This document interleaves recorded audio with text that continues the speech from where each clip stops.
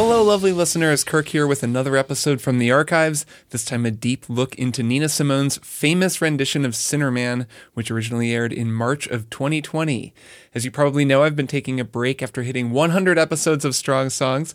I'm currently working on some creative projects, practicing and expanding my abilities on a number of instruments, though mostly guitar and vocals, and I'm chewing on how I might grow and evolve Strong Songs when I return to making regular episodes of the show, just to keep things as engaging as possible and to make sure that I avoid burnout and I'm able to keep making this show for as long as possible.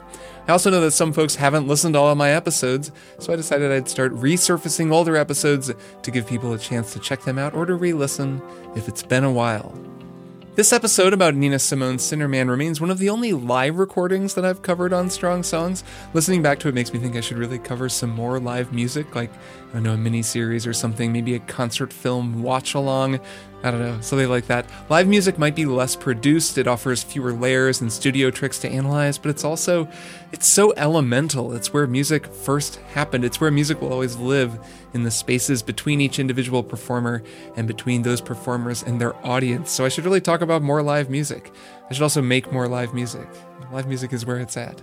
In the 2 years since making this episode, Simone's music has remained a significant part of my listening diet. I've worked in a number of her records just to listening every day. One that I'll recommend here is a 1969 album called Nina Simone and Piano, with an exclamation mark. It's just her singing and playing piano. She doesn't even have a band on the record, and it is killer. It lets you really focus just on her, on the interplay between her hands and her voice that made the magic happen. We've actually just passed what would have been Simone's 90th birthday. She was born on February 21st, 1933, and there is no doubt that her music resonates just as powerfully today as it did when she first recorded it. As always, some stuff in this episode will be out of date, references to old email addresses, other current news events that were current at the time I recorded this but are not current now, so just bear that in mind as you listen.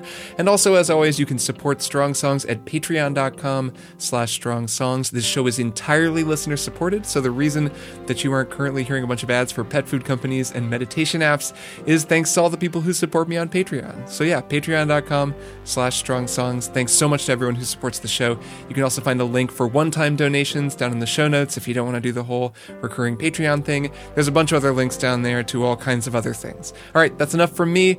I hope you all enjoy this episode about Sinner Man as performed by the legend herself, Nina Simone.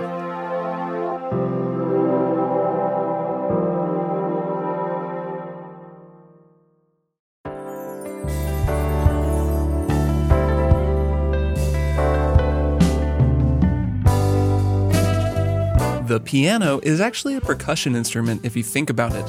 Wind instruments, of course, are powered by wind. Percussion instruments are powered by one thing hitting another thing, and when you play a piano, you press the key, but what's actually happening is, under the hood, a hammer is striking a string to produce the desired tone. Which means that every piano player who's ever told a drummer joke, well, they're just making fun of themselves.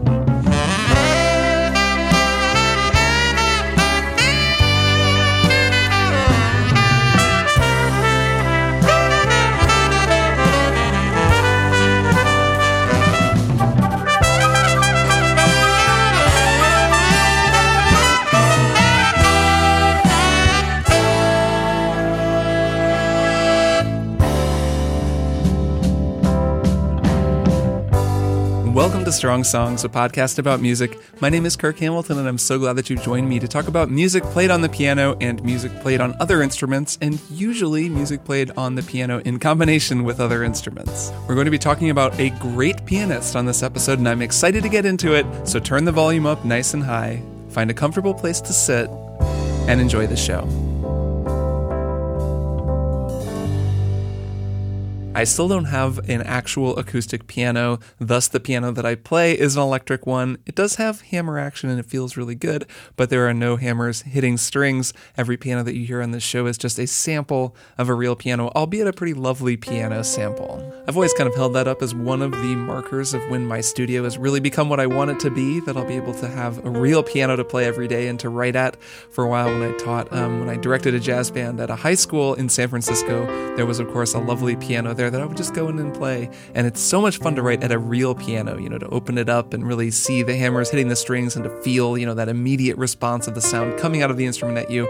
I always loved writing on piano. I've got an acoustic drum set set up, so I'm halfway there. But one of these days, I will have an actual acoustic piano, and that will be a wonderful day. So welcome to the show, everybody. I am so glad that you're here. Thanks so much for listening to all of you, and thanks so much to everyone who's been spreading the word. We've been finding lots of new listeners lately. I've been hearing from new listeners, getting some really wonderful emails from folks just sort of with feedback about the show or music recommendations, and I welcome those. It's lovely to hear from you all. If you want to reach out, you can reach me at strongsongspodcast@gmail.com, and of course, you can also find me on Twitter at Kirk, K-I-R-K Hamilton, and on Instagram at Kirk_Hamilton. All good ways of getting in touch with me, sending questions for Q&A episodes, feedback, song suggestions, anything like that. I've gotten some really great suggestions for music lately, and thanks everybody who sent them along. I listen to a lot of good music, and I think of this show as a way that I can share a lot of the music that I like with all of you. But, over the year and change that I've been doing this, I've also learned that one of the great side benefits of this show is that I learn about a lot of the music that you like. And, I don't know everything. I'm not some DJ, some guy with a wild music collection who knows every single band and every single album. I know a lot about music, but I know more about, playing music and listening and hearing what's going on in the music than I do necessarily about every band and every recording. So when people recommend me stuff, I really do listen to it, and it's super cool to discover great new bands thanks to all of you. Strong Songs, of course, is an entirely listener-supported show. Thanks so much to all of my patrons who support this show. We've got more people over on the Patreon than ever, and that is making it possible for me to dedicate more time to each episode, which I think is kind of showing in the overall quality of the show. It's been fun to put more time and more work into it. And yeah, I really want this to be one of the main things that I'm doing, and all of my patrons are making that possible. So thanks to all of you. If you would like to know more about how to support me making this show, you can head over to patreon.com/Strong Songs and maybe find a tier that works for you. I don't sell ads. I'm not part of a podcast network. That's really the only way that I make money off of this show. So if you want to go check that out, I would really appreciate it. Last thing before we start, I have a newsletter. I haven't mentioned this on the show in a little while, but I have a newsletter that I send out every so often, and I think I'm going to be sending one out this week. It's pretty chill. I send it out about every month or so, and it's got music recommendations, articles I've read, things I'm thinking about. Nothing too dramatic, but it is kind of a cool thing to sign up for. If you would like to sign up for it, you can find a link for that in the show notes, along with links to all the other things that I just mentioned. All right, let's get into this episode's song. It's a very, very strong song from a very strong performer, and it's a little bit different than anything we've done on the show before. I'm super excited to get into it, and this is another one of those question songs. It's a song based all around a question that you would ask of a man who is looking for somewhere to hide on a very fateful, you could even say, apocalyptic day. Who is that man, and what is that question? Well, there's only one way to find out. Oh, sinner man, where you gonna run to? Sinner man, where you gonna run to? Where you gonna run to? All on that day. That's right. On this episode, we are going to be talking about the one and only Nina Simone and her incredible, timeless 1965 interpretation of the traditional African-American spiritual, Sinner Man. All on that day, I cried, power, power, power. This song, this incredible song, I first heard this song actually during the climactic art heist sequence at the end of the 1999 remake of the Thomas Crown Affair, which, by the way, is a very good movie. Sort of underrated. Is it underrated? I don't know. It's a really good movie, though, and I recommend watching it. And this was the first time that I heard this song. I didn't know who was singing it when I saw this movie in 1999.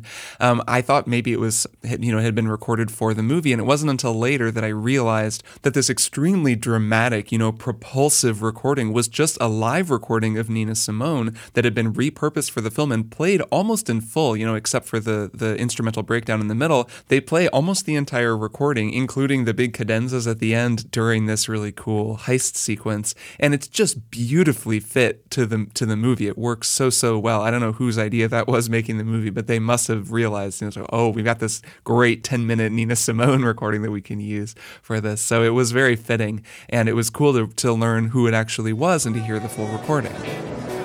What do we do? What do we do? Just start arresting people. Come on. So after seeing that movie, I did look up what the song was. I was in music school and was like, this is a great song. What is this? So I looked it up and found out that it was Nina Simone, and that was actually kind of my first exposure to Nina Simone. I'd probably heard some of her other more famous songs.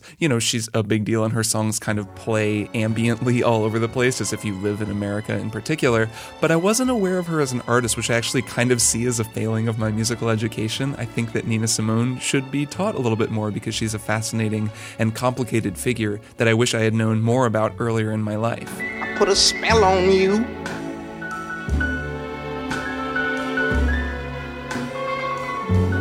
'Cause you're mine. Sinnerman would continue to follow me, though, because the one section that doesn't play in the Thomas Crown Affair, which is the instrumental breakdown in the middle, is actually sampled on a couple of really big hip-hop tracks from the early 2000s.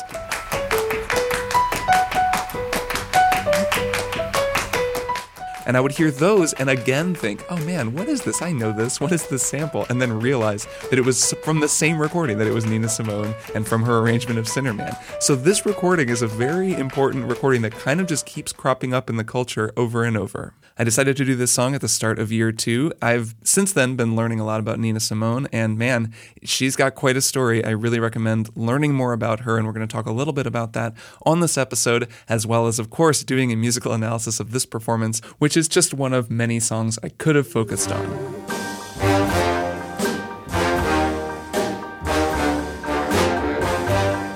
Fish in the sea, you know how I feel. River running free. If you, like me, feel like you knew Nina Simone's name, but you maybe just thought she was a singer, you didn't know that much about her as an artist, you weren't aware that she's also an incredible piano player, or that she was a major figure in the civil rights movement in the 1960s, I highly recommend watching the Netflix documentary, What Happened, Miss Simone. And I'm feeling good. This was directed by Liz Garbus. It came out, I believe, in 2015. And it's a non-narrated documentary, so there isn't someone telling you what to think. They just present a whole bunch of clips, and they interview people who knew her, and you hear a lot, actually, from her daughter, Lisa. And you get a picture of a very complicated and troubled person who had a life that, had ups and also had some pretty serious downs. It's a remarkable look at a very remarkable person. Her life was extremely shaped by her experience as a black woman in America. She grew up with not a lot of money in North Carolina and was a piano prodigy from a very young age. She had dreams of becoming a great concert pianist and then kind of got sidetracked just by the need to make a living and just started singing one night. At least as she tells it, she had a gig at a club and they wanted her to sing. So she started singing tunes and she had this amazing voice that came out. And next thing you knew, she was a major star singing, essentially at the time were pop songs, playing piano, and she got then into the world of jazz and into blues and rock and roll, and she kind of merged all of these styles with her classical piano training into something that was just completely distinct. So I'm not going to recap her whole life story here. I really can't recommend watching that documentary enough. You'll learn a lot about American history, you'll learn a lot about her place in it, and a lot about her as a person, because while I'm going to be talking about the music, and we can listen to her voice in particular, but her piano playing, the way that she plays, seeing her play is a really important part of understanding Nina Simone. She was a powerful presence. When she was on stage, she would command the stage, especially later in her career. And this performance of Sinnerman, I think, captures that power as well as anything else she recorded. And she also had a darkness in her that I think expressed itself through the music as well as in, some pretty unfortunate ways in her actual life, especially later in her career. So I really recommend that documentary. Go watch it after you listen to this episode. It's very, very cool. Let's get into the song. I can't hide you the rock crowd. I ain't gonna hide you down all on that day. Sinnerman is the epic-length final track from Nina Simone's 1965 album Pastel Blues. It's more than 10 minutes long, and it's from a live recording in New York City. There's a couple of live tracks on this album, though some of the tracks were also recorded in the studio. It is preceded by Simone's gut-wrenching rendition of Strange Fruit, and to me anyway, the two songs kind of exist as counterparts to one another, even though they're different songs. There's just something about hearing the one and then hearing the other that makes for a moving and powerful experience, something about the sin and then the judgment. Southern trees,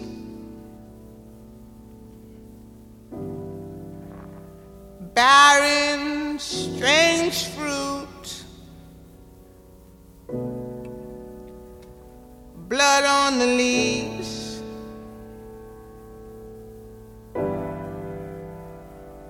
blood at the roots.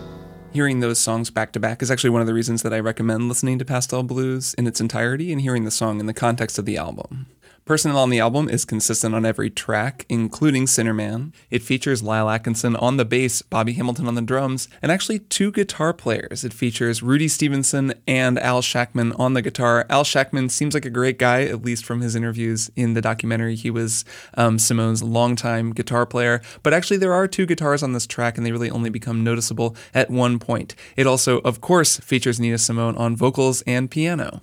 Now, Sinnerman was not written by Nina Simone. This is a traditional African-American spiritual song, and it's been around for quite a while. It had been around for a while. There's a lot of different people who have recorded it. There's nobody who owns it. That's kind of how it works when a song is credited to traditional. It's kind of just a folk song that's been around for a long time, and anyone can sort of record their take on it. This take on it, of course, is what elevates the whole song and makes it into this iconic recording that keeps coming back up, over and over again. And that's all Simone. Nina Simone arranged this. Just as a point of comparison, the first recording of Sinnerman is by Les Baxter and the Les Baxter Orchestra. This is from 1956, so almost 10 years before Simone's version. It's very, very different, so listen to how they did it. Oh, Sinnerman, where you gonna run to? Oh, Sinnerman, where you gonna run to? Oh, Sinnerman, where you gonna run to? All on that day.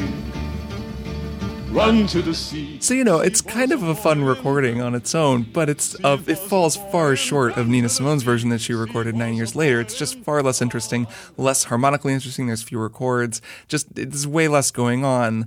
What's most interesting to me about that Les Baxter version is that it demonstrates the many, many different ways that an artist can interpret a traditional song. All right, so let's get into this thing. Let's get into this recording. Let's take it from the very beginning. We're going to talk through the form of the song, the chord changes, and what Nina Simone is playing on the piano, because the piano playing is definitely the thing that takes this song and elevates it to a new level.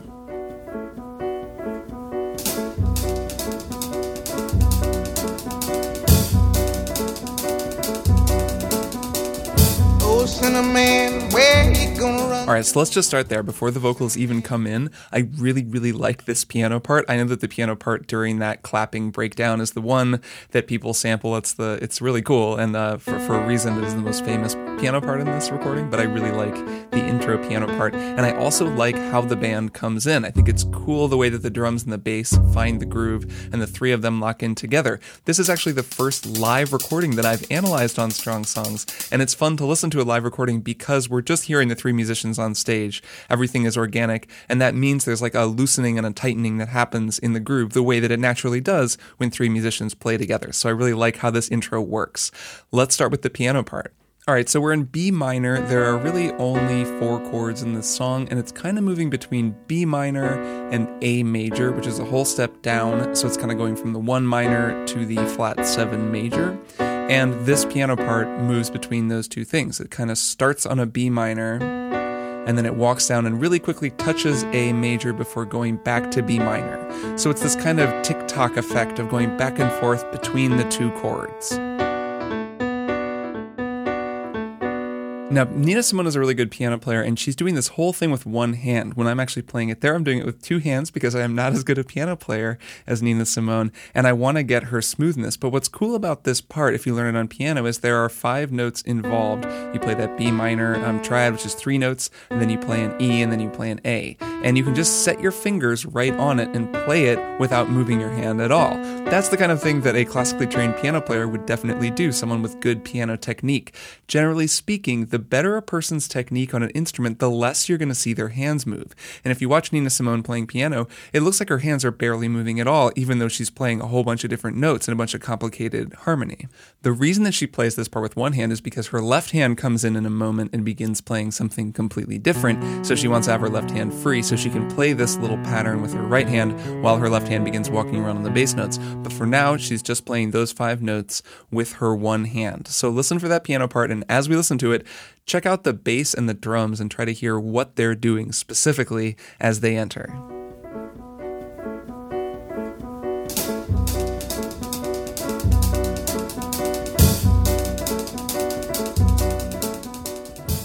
Okay, so if you've been listening to this show for a while, you probably know what the drummer is doing. That's Bobby Hamilton again on the drums. He has come in just playing on the hi-hat. He has a little bit of kick drum, like an accent with the kick drum, but he's just playing on a mostly closed hi-hat with both sticks, and he's playing 16th notes to just get that feel. That feel, that groove, defines a whole lot of this song, especially this early section. He kind of builds up and eventually goes up higher and starts playing on, I think, the ride cymbal. But he starts out here on the hi-hat, and it's this very closed groove that drives things forward. So that's just a closed hi-hat, sounds kind of like this. If you've been listening to Strong Songs for a while, you are aware of my thump, pop, sizzle groove breakdown, and this groove is definitely an exception to that. There's a little bit of thump in that he occasionally hits the kick drum.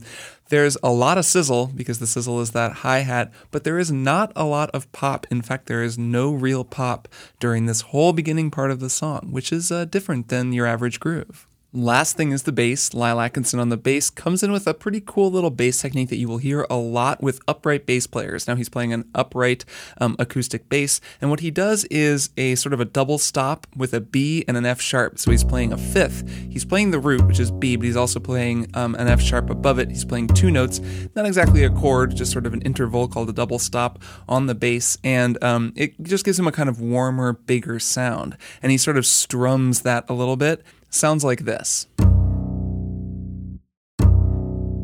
Now, the one word that I would use to describe Nina Simone's arrangement of Sinnerman is propulsive. This is a propulsive song, thematically and musically, and I think they start that right away, especially in the drums and the piano. The piano is playing this very, kind of repeating tick-tock kind of a piano part. It's just like grooving along and really kind of moving really steadily. Then the drums come in with this hi-hat, and it's a very, chick, really driving in. They lock in with the piano.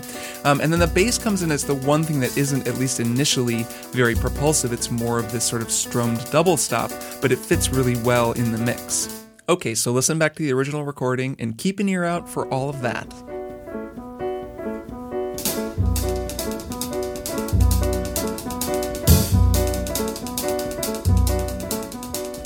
Oh, Sinnerman, where you gonna run to? Sinnerman, where you gonna run to?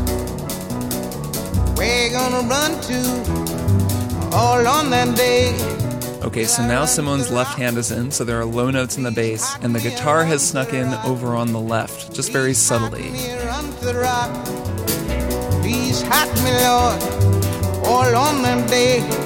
But the rock cried out, I can't hide you, the rock cried out. I can't hide you, the rock cried out. So it's subtle, but they're adding layers as we go. So we had the piano come in, we had the hi-hat come in, we had the bass come in, then of course Nina Simone's vocals come in, and shortly after that, her left hand begins playing this steady bass line in the left to go along with that one-handed right-hand pattern, and then the guitar begins to sneak in here as well, mostly the one over on the left. He starts with kind of single chords and then begins to play a more kind of steady groove, and at some point both of the guitars kind of work their way in, playing pretty similar parts. One last layer of intensity, of propulsion that they add is in the bass. Lyle Atkinson begins playing quarter notes, so he starts going from strumming those double stops to playing boom, boom, boom, boom, boom, which adds, of course, significantly to the pulse. It's kind of the first time that he dials into the pulse with the rest of the band. So listen to that whole section. We'll listen to a kind of a chorus. Once the vocals are in, the guitar is in, the bass is playing those quarter notes, the hi-hat is still happening, the drums. Listen for how this quintet has just slightly modified what they're playing to add more to that sense of propulsion, to that sense that we're going somewhere. Will I run to the rock? Please hide me, I run to the rock. Please hide me, I run to the rock. Please hide me, Lord, all on that day. But the rock cried out, I can't hide you, the rock cried out. I can't hide. So you can feel it, right? It's moving forward. It's just pushing forward. And there's a feeling of questing and searching to this song that I think fits really well with the lyrics, given what the song is about. Now, Sinner Man is being narrated by the singer. The singer is asking this question, "Oh, sinner man, where are you going to run to?" And Sinner Man in question is a sinner on Judgment Day. So this is an apocalyptic song. This is actually taking place, as the sky is falling, as the world is ending, and it's Judgment Day, and it's time for everyone to be judged, and the sinner knows that he is probably not going to heaven, and so he's running, and he runs, to the rock, and I cried out to the rock, "Why won't you help me?" And the rock won't help him. And that's kind of the narration that's going on, is it's this man running, and he's running across the landscape looking for somewhere to hide, and he can't find anywhere to hide. So there's this kind of frantic propulsion, this manic energy to the song that I think is really beautifully served by the way that Simone has arranged the band. I can't hide you, the rock right out. I ain't gonna hide you down. All on that day, I said, rock, what's the matter with you, rock? Don't you see I need you, rock? Lord, Lord, Lord. And if the rock won't take you, what about the river? So I ran to the river. It was bleeding to run to the sea. It was bleeding to run to the sea. It was bleeding all on that day. It's a dark and pretty scary song. You can picture someone just frantically running around knowing that their time has come and their number is up and they're just desperately looking for somewhere to hide. The river is running red with blood. All of these biblical omens are coming to pass and there is nowhere to hide. Now, Simone grew up Eunice Wayman, that's her actual name, and she grew up in North Carolina, and her mother was actually a preacher. So this kind of music, spiritual songs, gospel music, had been a part of Simone's upbringing, and you can hear it in a lot of her music. She brought that sound in as much as she also learned, classical discipline. She brought in a lot of that sound from her childhood, and this song was a part of her set for a long time, and you can tell she just connects to the source material. She's really invested in telling the story and capturing this person's desperation. In order to do that, she actually pulls an interesting lyric switcheroo. Like I said, this is a narrated song, "Oh, sinner man, where are you going to run to?" But Nina Simone actually flips it pretty early on in the song and moves to first person, and she begins talking about it like she is the sinner man, saying, I run to the river, I run to the rock. And by the end of the song, it's clear that she has fully embodied this character, and she's the one crying out to God. She's not describing someone saying, "Please help me." She is asking, "Please help me." So I run to the river, it was boiling, I run to the sea. It was boiling, I run to the sea. It was boiling all on that day. So I run to the Lord, please hide me, Lord. Don't you see me praying? I think the narrative of this song is actually really frightening, but it's also very effective as this person, is running to the rock, running to the sea is bleeding, running back to the sea, and then it's boiling. Finally, this sinner man turns his hands up to God and says, "Don't you see me here?" And God says, "No." But the Lord said, go to the devil. The Lord said, go to the devil. He said, go to the devil all on that day.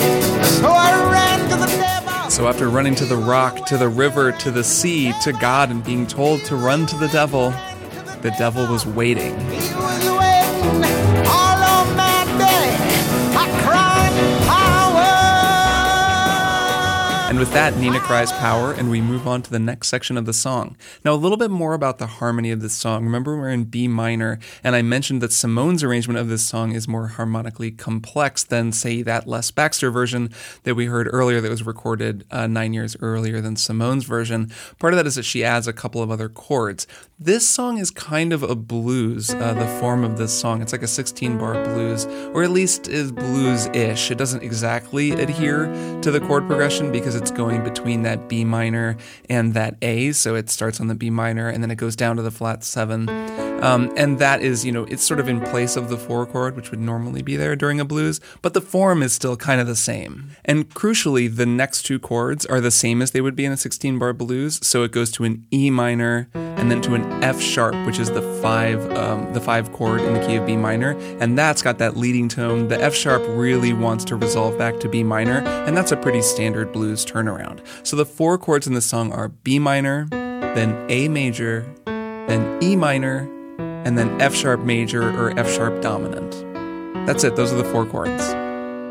So I've kind of recreated the groove of this. I'm going to play through it one time and I'll kind of call out the chords when they happen. And that's just one time through the chorus, which, is repeating through all of those sections we just listened to as the sinner man is going to the rock and going to the river and going to the sea and going to God and then going to the devil. That's just each time he goes to a new place, it's a new chorus. So it's just repeating the same 16 bars over and over again. Well, I guess it's 8 bars technically, depending on how you count it, but the form is basically the form of a 16-bar blues. Let's count it. Here we go. 1, 2, 3. B minor. A major. B minor. E minor, F sharp, B minor.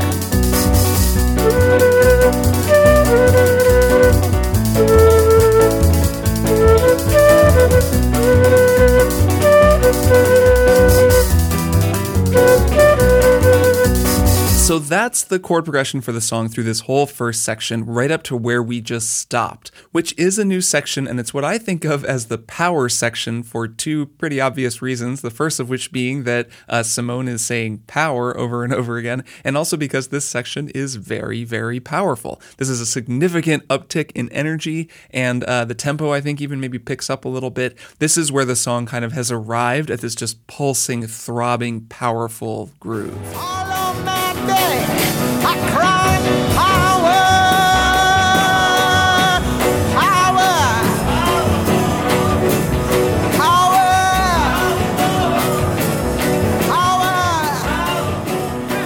So a couple of things are happening during this section. One is that they're just vamping on a B minor chord. They've left the chord changes behind and it's just going on a B minor. That A is still kind of in there, like they're going between B minor and A, I guess. It's just kind of pulsing between B minor and A, B minor and A, with a center on B minor. This section goes on for quite a while, which I think is a remarkable thing about it. And it's also something I think that's tied into it being a live performance. The energy here is just really intense, and they keep it going much longer than you would expect. It's not really concerned with sticking to some sort of rigid roadmap. They're just feeling it, and this pulse just goes and goes and goes. So they just sit there on B minor as she just says power over and over again, power of the Lord, and they just keep it cranking. Also, the drums have changed their groove.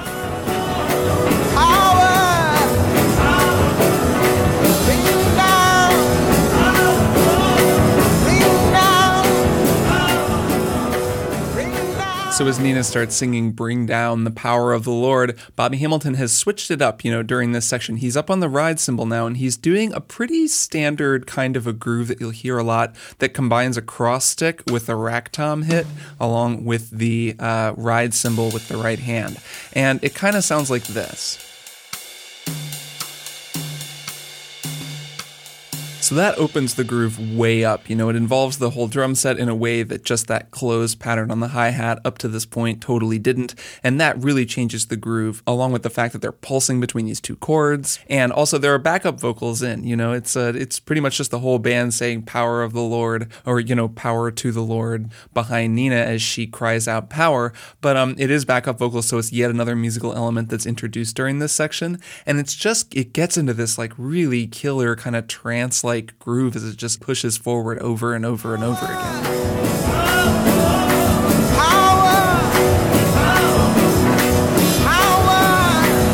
So I'm not actually playing this whole section. The section is very long. It's worth listening to the recording to check out just how long it is. But they just get going into this, full groove, and then they destroy the whole thing.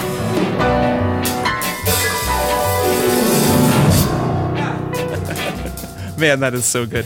If you're going to crash your entire arrangement into a wall, crash your entire arrangement into the wall with that much energy.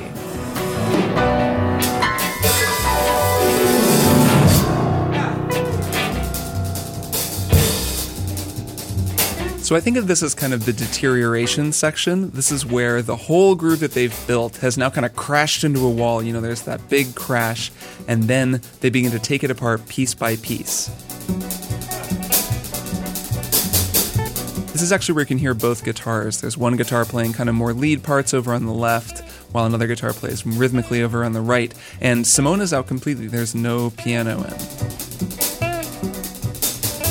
So you don't hear Nina at all until she begins to clap. And if you listen closely with headphones, you can hear her rhythmically breathing in time with the music as she gets ready to start clapping and bring on the next section.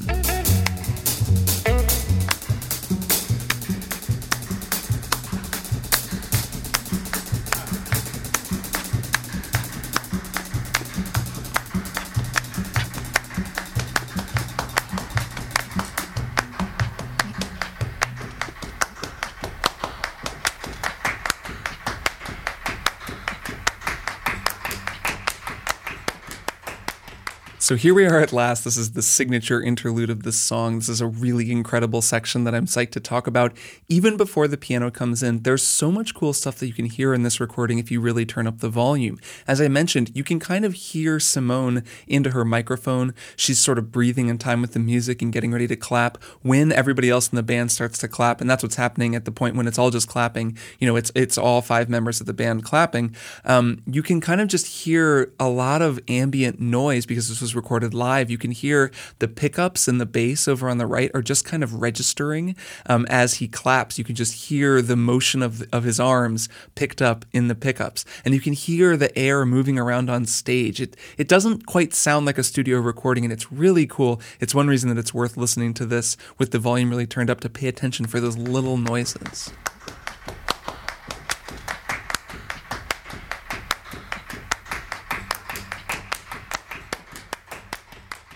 You can hear someone's foot tapping on the stage. There's that resonance. I think it's the bass pickup, but it might also just be one of the drums just resonating because they're clapping close to it. You can also hear an interesting acoustic phenomenon known as phase canceling, or at least I think that's kind of what you're hearing. Just sometimes it'll feel a little bit like the claps cancel one another out, or 1 or 2 claps. There's just sort of like a little vacuum space that appears where one of the claps should be. And I think that what's happening there is phase canceling. You know, I'm not an expert in acoustics, but basically that means that if 2 identical sounds happen and they're in opposite sides of the waveform, like the waveform happens to be moving down on one and up on the other, they cancel each other out, and you get this weird kind of vacuum sound in your ear, which is actually what a phaser effect does. If you turn a phaser on as a guitar pedal, it's doing that deliberately to your tone to create that kind of sense of a hole getting cut out of your tone. And this is happening here just naturally because there are 5 people clapping and their hands are making very similar pitches, so sometimes the waveforms are canceling one another out.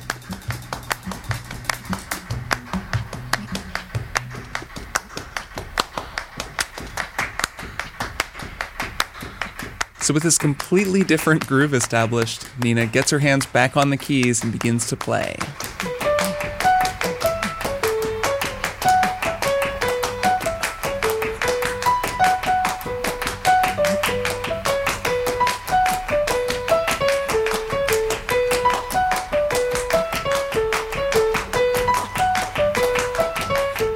Now this, to me, is the magic of this song. This section is my favorite section. It's so freaking cool. And it's the kind of thing that only Nina Simone could have come up with, because it just doesn't really quite sound like anything else. It's such a distinctive piano part, the way that they've created this clapping groove, the arpeggios that she's playing, the kind of pattern that she finds, the way that it starts in this loose way and then coalesces. It's just, it doesn't sound like anything else, and it's really, really cool. So the piano part she comes in on, this is just kind of still going between B minor and A major, those same 2 chords that have been featured, you know, pretty consistently throughout this song, but she's playing them in this syncopated arpeggio way that, you know, sounds a little bit like flamenco music or something. She's just bringing in another interesting influence here, and she's playing down from B minor, then down to A major, and just bouncing back and forth between those 2 chords. So listen to it from where she comes in on the piano, and then pay attention for how she begins to develop it, because she does a good job of developing it. And this is, I think, semi-improvised. I'm sure she's played this song a lot of times, so she does something like this, but she's kind of, you know, feeling it out, and she develops the riff that she's playing and begins to add more harmony to it in a neat way.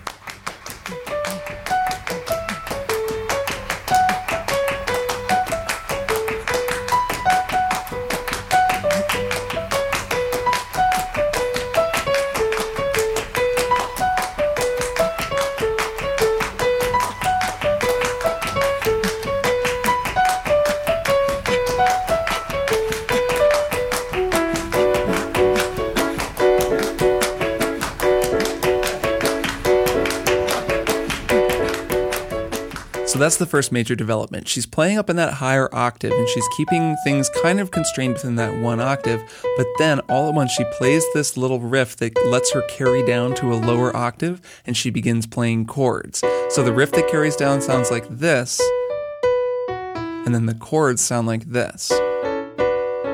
It's one of those elegant blinking you'll miss it transitions, but it takes her from those syncopated higher notes where she's playing single notes down into playing chords, and she's now playing triads between B minor and A major. So still the same harmony, nothing major has changed. She's just playing it very differently and in a different register. So listen back again to that piano part and pay attention for when she does that walk down and how she kind of cleverly sets it up, then walks down and begins playing chords for the next little section of her solo.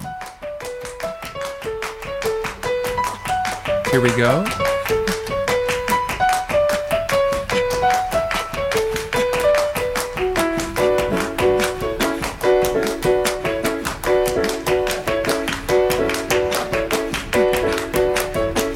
And then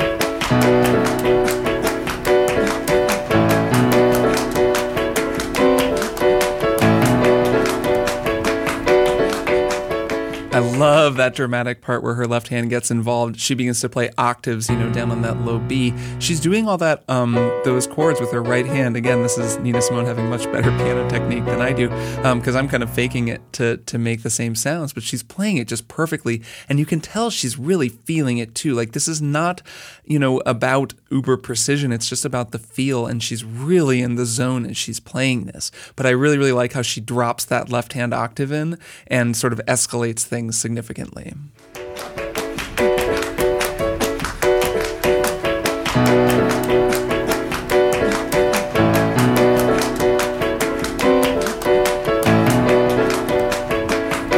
And from there, they bring things down even more. Oh yeah. Oh yeah.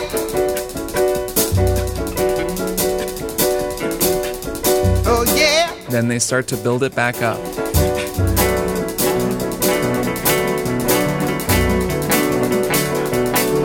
Oh, I ran to the river, it was boiling, I ran to the sea. And from there, they kind of just start over again from the beginning. They've done this big crash into a wall, the whole thing falls apart, and then they get into this really cool sort of clapped piano breakdown that Nina develops into this chordal thing that she starts playing that then goes way down to almost nothing and allows the band to come back in one at a time before they start all the way over from the beginning. Oh yeah. Oh yeah. That piano part is so cool. That bum bum bum bum bum bum bum bum bum bum bum bum bum bum. It's kind of a 3/4 thing where the piano part has 3 beats in it, but the tempo is still in 4/4. So it just creates this really neat sort of overlaid quality that anything that's in 3/4 does, where it only syncs up with the beat every so many repetitions. Oh yeah. Now, this piano section is probably the most musically enduring part of the song, which is interesting because it's very different from the meat of the song, and it's only, like a minute of a 10-minute track, but it's been sampled by a couple of really high-profile songs, and it works really well as a sample, and I think it's actually kind of interesting to look at how it was used in two of the early 2000s hip-hop tunes that sampled it, so I want to take a second to look at those. Let's actually go in reverse order, though, because I think that the earlier one is more interesting than the later one. So let's start with the 2007 Timbaland track, Oh Timbaland, which heavily samples from Nina Simone's Sinner Man and actually repurposes it to be kind of the hook of the song. So this is actually a pretty cool way to start it, just with the groove from the piano interlude.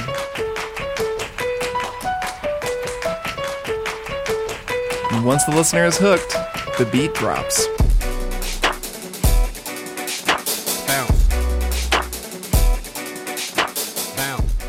Timbaland has definitely added a pop to that groove. He is not interested in doing a groove that is only thump and sizzle. So from there, he actually just hangs out on that groove. He's still in B minor. They haven't changed the pitch of the sample or anything. And he kind of just keeps it going there. When he gets to the chorus, he kind of brings Nina's voice into the mix.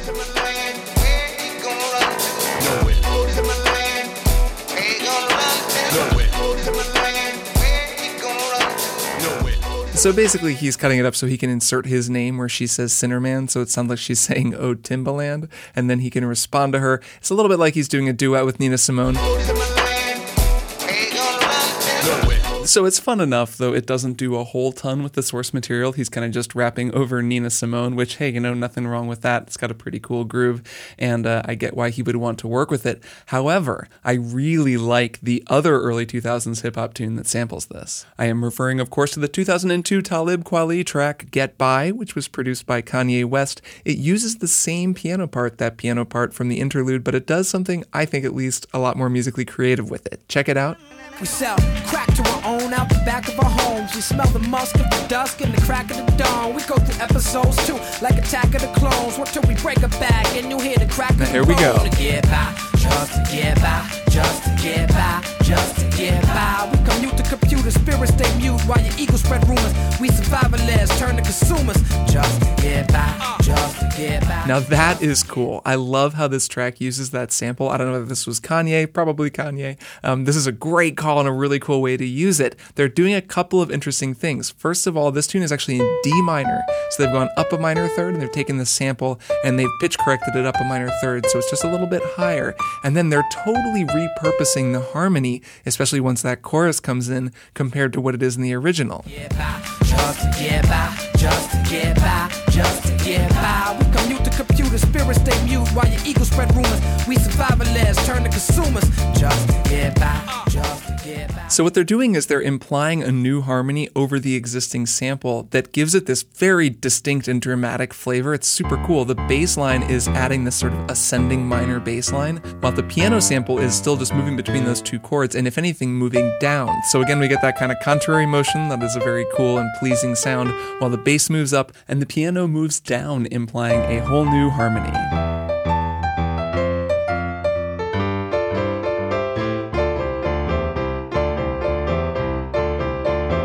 Now, I'm no expert in samples, but that to me is a really cool way to use a sample. I love this track. I think it's really cool what they're doing with Nina Simone's piano playing and like a worthy use of what she initially recorded.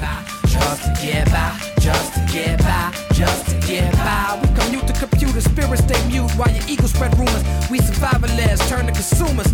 Just to get by, just to get by, just to get by, just to get by. It's one of the many ways that Nina Simone's recording carries on through the years. And, while the original recording itself is great, it's very cool to see it being creatively reused the way that it has been on those two tracks and in plenty of other places, as well as all the other interpretations of Sinnerman that are out there, many of which are very influenced by Nina Simone's interpretation. It was a traditional song, but her arrangement and her interpretation went on to kind of become definitive because it's just so good. Oh yeah. Oh yeah.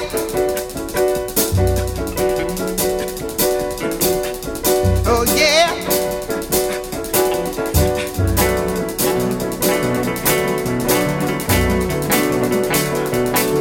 Oh, I run to the river.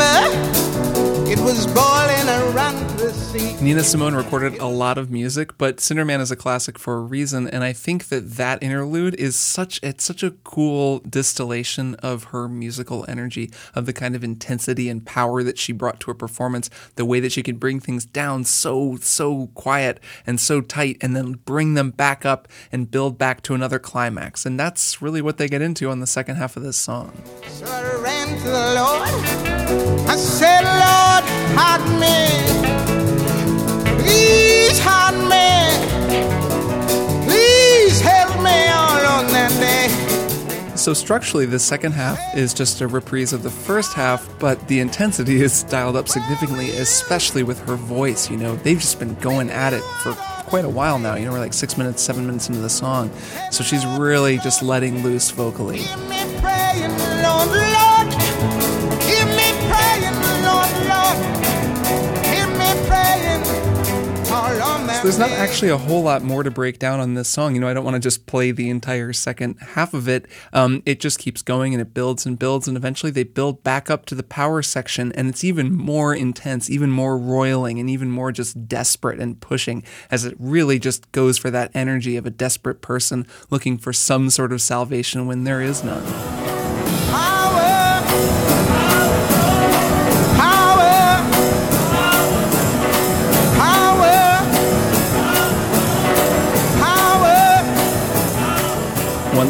just not going to be able to capture on this show is how long that power section goes on for. Like, they'll do, 2 times through the phrase, and that feels like one complete phrase. And if you're listening to it kind of expecting them to go on to the next section the way that you might, you'll just keep thinking, wow, they're just doing it again. Oh my gosh, they're doing it again and again and again, and it keeps going because it's just this, like I said, it's this roiling energy. It's like a boil, like a really hard boil. The water is just kind of popping out of the pot, and they're just going and going and going and going and going until finally the whole thing breaks.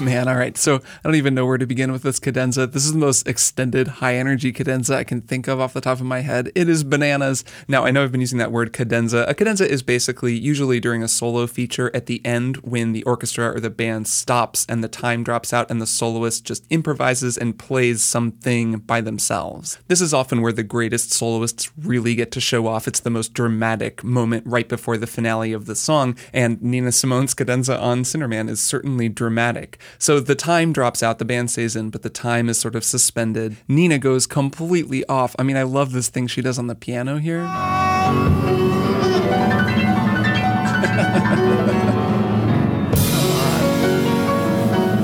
That is some classic stuff. You can only do that on a full 88-key keyboard.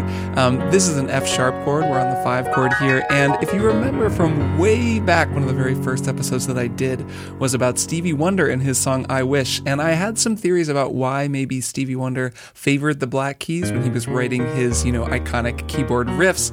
And F-sharp is a very black key-centric key. It's just, there are a lot of sharps and flats, and the black keys are the sharps and flats. So when you're playing an F-sharp, you can kind of just like bang away on the black keys the way that Nina does here. Obviously, she's very good at it, and she's not just totally randomly banging, but it does really help if you're playing a key with a lot of black keys. So I feel like piano players probably like F sharp for that reason.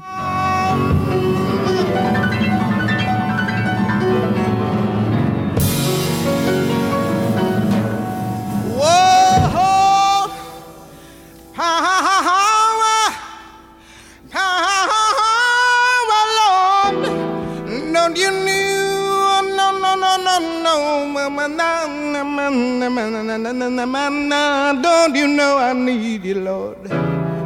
Don't you know that I need you? Don't you know that I need you? I'm a little bit at a loss here. I mean, what do you say about a performance this raw? She is so in the zone. She's kind of transcended where she is and is just feeling the music in this very pure way. The rest of this build is just, she sticks around on that F sharp. She's kind of going between E minor and F sharp, and she builds up to that leading tone, the B flat, which is the leading tone that really wants to resolve. So it gives this great sense of tension, and you know where she's going when she does it.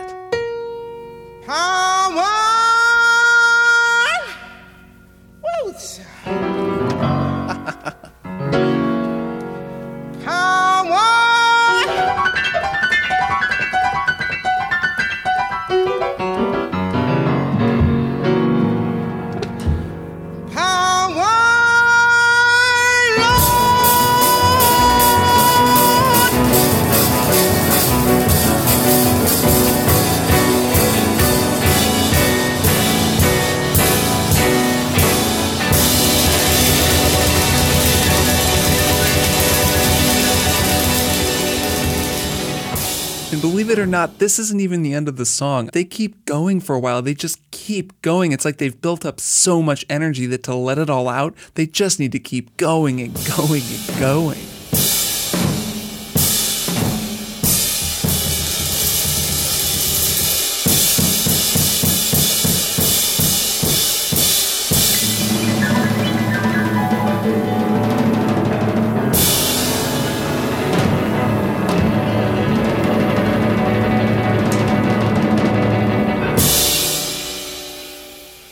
That kind of energy, that kind of power, I I honestly don't even know how to describe it. It's just something that you hear. I don't think there are really words for it. Near the beginning of that documentary, What Happened, Miss Simone, there's an excerpt from an interview she gave in 1968 where she talks about what she thinks of as freedom, what the word means to her, and the freedom that she experiences as a performer, and it's pretty incredible. It's just a feeling. It's just a feeling. It's like, how do you tell somebody how it feels to be in love? How are you going to tell anybody who has not been in love how it feels to be in love? You cannot do it to save your life. You can describe things, but you can't tell them. But you know it when it happens. That's what I mean by free. I've had a couple of times on stage when I really felt free. And that's something else. That's really something else. Like like, I'll tell you what freedom is to me. No fear. I mean, really, no fear. Nina Simone's music is so often about that freedom from fear, whether explicitly or just in the music, and it's such a beautiful thing considering how many freedoms were denied her just because of where she was born and the color of her skin. Her music was defined by her pursuit of freedom, and while that chase was her own, there's something in it that I think we can all relate to. We all struggle with fear, and we all yearn for a freedom from it. At her best, Nina Simone was as fearless a performer as has ever lived, as fearless a musician, and as free, too. She was a musical force like no other, and when she sat down at the piano and played, all we heard was power and freedom. Oh, yeah. Oh, yeah.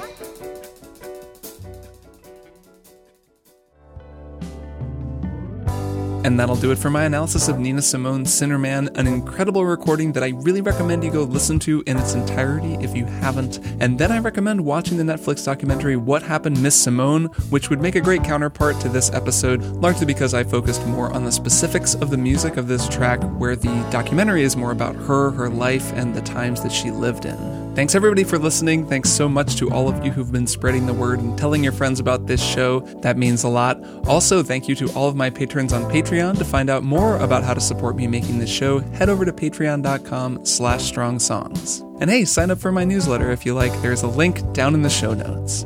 This episode's outro soloist is the wonderful Bay Area accordionist Rob Reich, so stick around for Rob, and I'll be back in 2 weeks with yet another strong song.